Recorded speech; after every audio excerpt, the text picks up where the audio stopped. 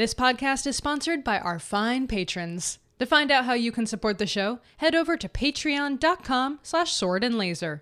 Give a little, get a lot of podcast.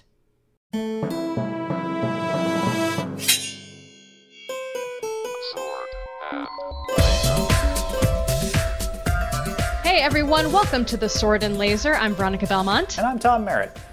Sword and Laser is a book club, but it is so much more. We bring you author interviews, news from the world of sci-fi and fantasy, and of course, amazing discussions from fans just like you. And today we are very excited to welcome onto the show author Beth Cato. Thank you for joining us. Hi, thanks for having me. A lot of our listeners actually maybe first heard of you when we did a giveaway for the Clockwork Dagger several months ago. That was a lot of fun. How has the response been to the book since the launch? Well, my second book just came out yesterday, so I'm still just kind of, in this odd wonderland where I want to run around like, Kermit the Frog flailing in delight. So it's been really exciting to see the response from readers. That's fantastic. If anyone doesn't know for some reason, Beth lives in Buckeye, Arizona. I'm pulling this right off your website, so tell me if I transcribed it wrong. Outskirts of Phoenix.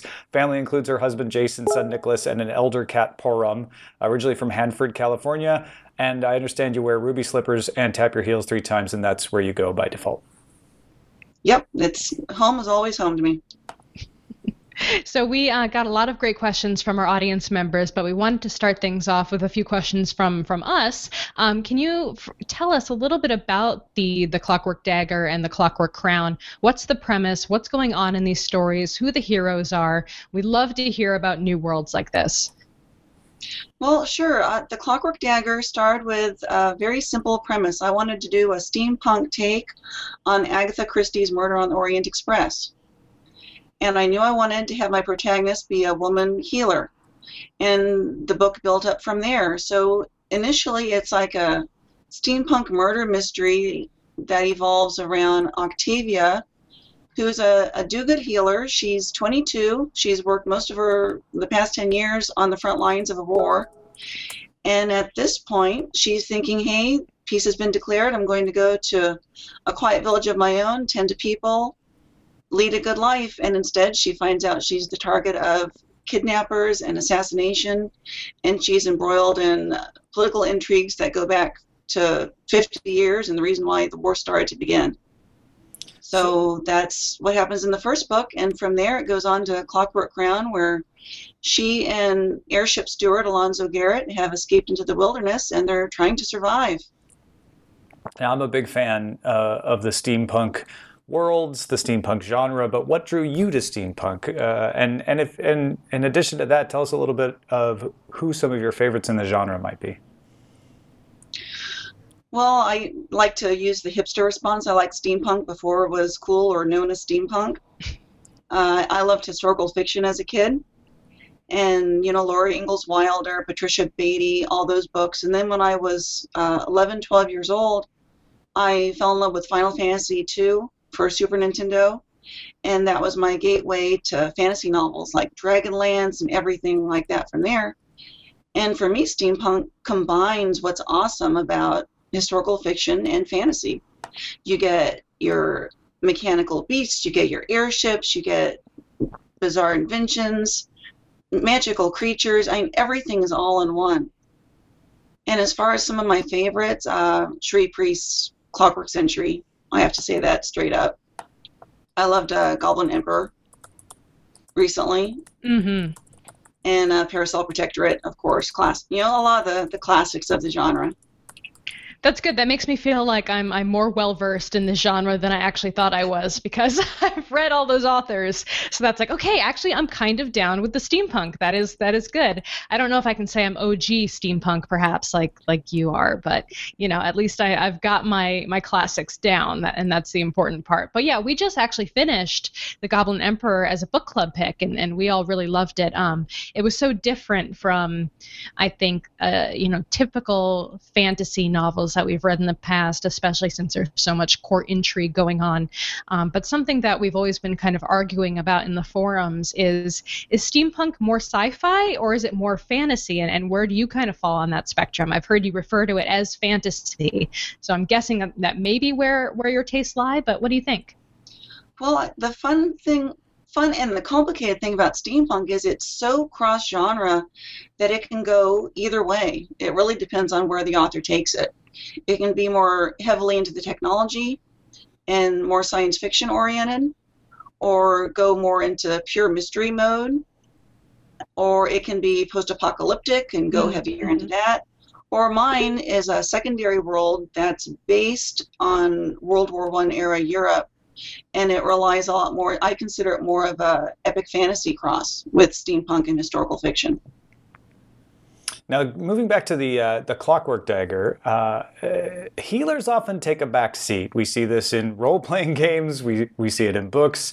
They're just patching everyone up, and they don't always get the glory. What drew you to making the healer front and center? That's a very personal obsession of mine. Going back again to Final Fantasy II, I loved the character of Rosa, and I wanted to be Rosa. If I could have chosen my superpower, at that age, is like, okay, it's like, kids now, they want their letter to Hogwarts. I wanted to be a white wizard. I wanted to heal people. A few months before I found the game, my grandpa died after a prolonged terminal illness. So for me, there was nothing greater than being able to heal people. So from that point onward, all through my teens, when I played Dungeons and Dragons, or if I played any role-playing game, I was the cleric, I was the priestess in the party, the white wizard, whatever the game called it. So it was always my private Mary Sue fantasy in my head. And I always wanted to find books that encouraged that and used that and made that into the hero, and I never found it. So after a lot of years, I was like, hey, I'm going to start writing again. I'm going to write the heroine that I always wanted to find. And I first wrote an urban fantasy about superheroes, and my main character was a healer. And that's what connected me with my agent. And that book didn't end up selling. And then my next effort was Clockwork Dagger. And I was like, hey, I still want to write about a healer character. This time I'll do it with magic. So is that the main way that she's different from other heroines we may see in these kind of genres? What sets her apart from other heroes in these types of stories? Well, she's definitely against violence for the most part. She'll defend herself if necessary, but it's a last resort. She really gets by a lot on her wits, and her compassion is both a strength and a vulnerability. And it's not easy to write a main character who's a healer because you do have to balance things a particular way. They have to be strong, they have to have agency, but they have to be true to their calling too. It's funny to think that the healer hasn't risen to the fore in at least some genre books before now, because you look at television and it's filled with medical stories, and it's all about doctors saving lives. So it's good to see the healer.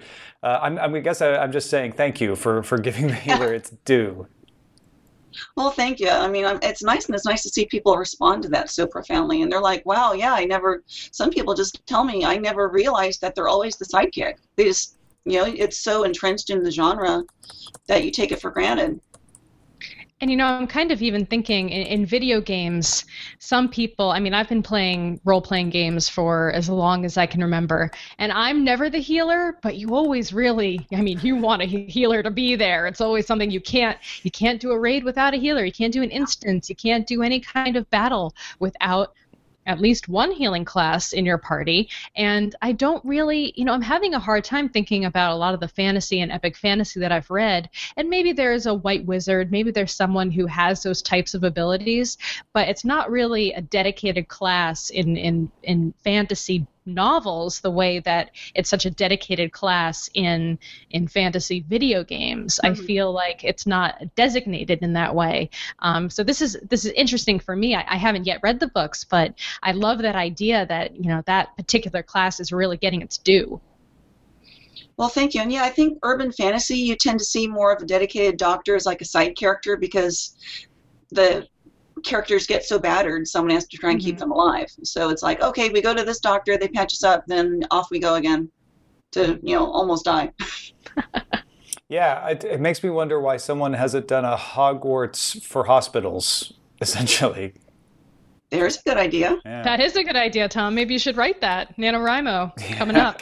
Someday I'll learn to write, and then I'll do that. Speaking of talking to authors, a lot of authors don't even like to be interviewed. So first of all, thank you for talking with us. But you actually interview authors on your blog. What inspired you to do that?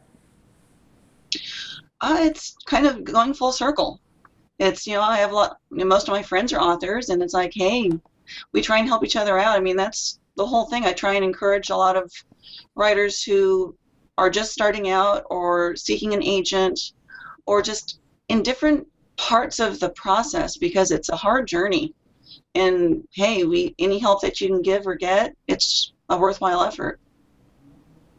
Yeah, and I think it's inspirational to people who also want to learn to write, to see authors talking to other authors and start to realize, hey, they're just human beings like the rest of us.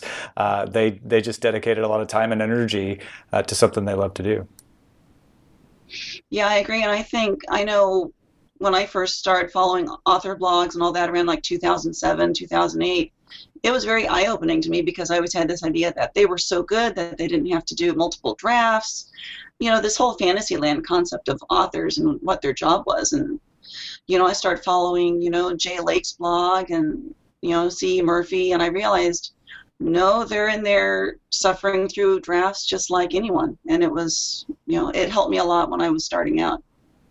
I'm still always very impressed that authors actually have the time to blog. I look at someone, like Scalzi or Chuck Wendig, and I'm like, well, how do you even have all those words in your brain? Like, is your head just a massive, wormhole of information? Because if I'm doing something like, Tom and I both attempt NaNoWriMo every year to varying degrees of success, as we've mentioned. But when I'm in the midst of that, I don't have time for anything else. Like, all my free moments is dedicated to getting those, what is it? 1,667 words down on the page every day, and that's all I got. That's all I got to give. But I guess once you get used to the process and having your novel writing time versus your blogging time versus your reading Twitter time versus your making dinner time, it all comes together a little bit more easily. Yeah, it's a lot of time management, especially when I am working on a book like that and there's a high word count goal. And I find that I'll use my blogging time as almost like a reward or a break after finishing a project. Like, I'll work really intensely on a short story for like 4 or 5 days, and then I'll have a day where all I do is work on my Ready or Not recipe posts. And I might get 2 or 3 posts put together. And it's like, okay, now I can start on revisions on what I just worked on.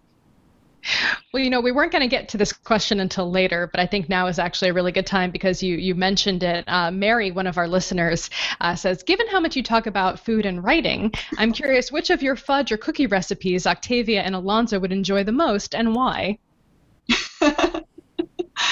Yeah, in the world of the Clockwork Dagger, I mentioned that Octavia loves chocolate, and I also mention a lot of maple sweets because the geography of the area is based on Western Washington State.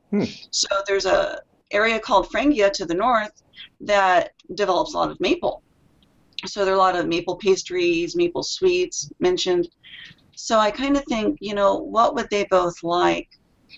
And another theme in the books is cheese. The Gremlins love cheese, and then in Clockwork Crown, there's a bit of fun banter with Octavia and Alonzo about the joy of a good hard cheese. And I think Alonzo doesn't favor sweets as much as Octavia, but I think they'd find middle ground with like a baked brie. Yeah. That you would have the brie and then have like an apple butter and maybe a little bit of maple mixed in with that, and then pecans, and then fold up the pastry over that and bake it up. Oh, you're killing me. If you sell enough Clockwork novels, can you open a Clockwork cafe that we can go eat at? Because that sounds delicious. A cookbook, at least a themed cookbook. We have the Inn at the Crossroads cookbook for Game of Thrones, for example. I think you've got some recipes right there. Those are chapters 1 and 2. Perfect. Yeah, it's funny you mentioned that on Twitter earlier today. I actually mentioned I should put together a little cookbook because I did a maple crisps recipe today that I was thinking, okay, I'm trying to do a little series for later on this year that's, Clockwork Dagger recipes. And yeah, so maybe I'll actually do something with that and do a little cookbook. I'm in. You got one buyer right here. You got two, definitely, right out of the gate. Caitlin wrote us a question on Goodreads. Says, I really like hearing whether an author has a specific soundtrack they listen to while writing their books. Do you have music that you listen to when you write? When I was doing the rough draft for Clockwork Crown, I was doing a lot of like Mumford & Sons, Bruce Hornsby, music like that. But then I had one particular song that really kind of became the theme song for the whole book. At the time, we're season ticket holders for the Arizona Coyotes hockey team. And in their opening little, rev up, oorah sequence, they were using part of the song. And I was like, man, the song is intense. I've got to find out what it is. And it was The Pretender by Foo Fighters. Oh. And it's this very intense, defiant, angry song. And the music video for it's fabulous because it's like the band is up against these armed cops who are going to take them down. And for me, it really became Octavia's theme because through the book, she goes through hell and she really has to be defiant and has to work through anger to defend who she is and where she wants her future to go. All right, and our final question, by the way, I'm a huge Foo Fighters fan, so I'm definitely putting a link to that YouTube video in the blog post because they are my favorite. They're awesome. So awesome. That is super cool. Our final question from the audience comes from Jared, who says, how do you respond to people who feel like the Clockwork series is inspired by The Giving Tree or books like that? I don't know if that's a joke or not, or if there's a reference in there I'm missing. I think he's having fun with it. Well, the thing with The Giving Tree is that book always kind of drove me batty because I felt so bad for the tree. It gets brutalized and used, and I think in a way, if I try and take the question a little bit seriously, I think Clockwork Dagger is like the antithesis of The Giving Tree because I have a world tree called the Lady, who's the source of Octavia's healing power, and you find out it's a very temperamental world tree. So this is a tree that's not going to just be used and discarded. It's going to put up a fight. It's the taking tree. It's the taking back tree. Yeah. It's the don't mess with me tree. Yeah. Well, Beth, thank you so much for joining us on our interview today. So the second book is already out. Is there going to be a third in the trilogy that you're working on? Or what else is going on in that universe now? Well, I don't have other books within that universe in the works, but I do have ebooks that will be coming out through Harper Voyager Impulse. The first is a short story, The Deepest Poison. It came out in April. And then I'll have a novella out later this year and then another short story next April. So there will be more within the world that's coming out. Very cool. And is that something you want to stay in? Do you like writing in this world, or are you... Sometimes authors feel like they need to experiment in other genres or try different things. Do you have that kind of sense, or do you love this world right now? Well, I do love this world, and I'm not opposed to writing more novels in it.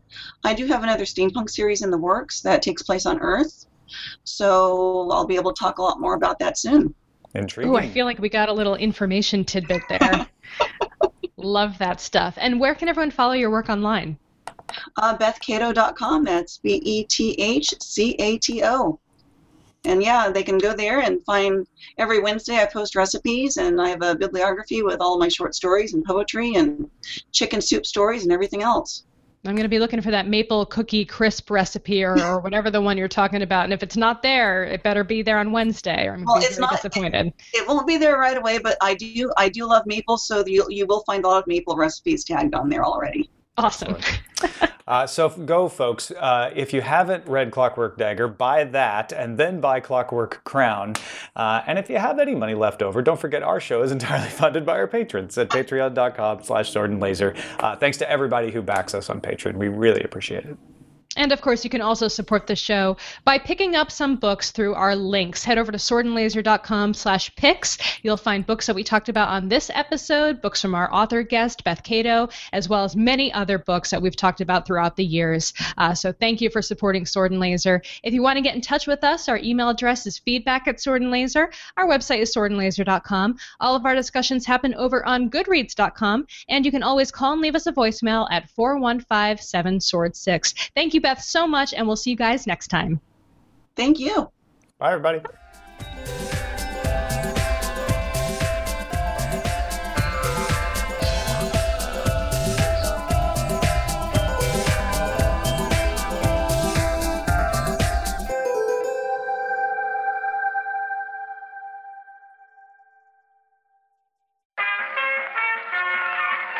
This podcast is part of the Frog Pants Studios Network. For more information about this and other shows, visit frogpants.com. Audio program so good, it's like you're there.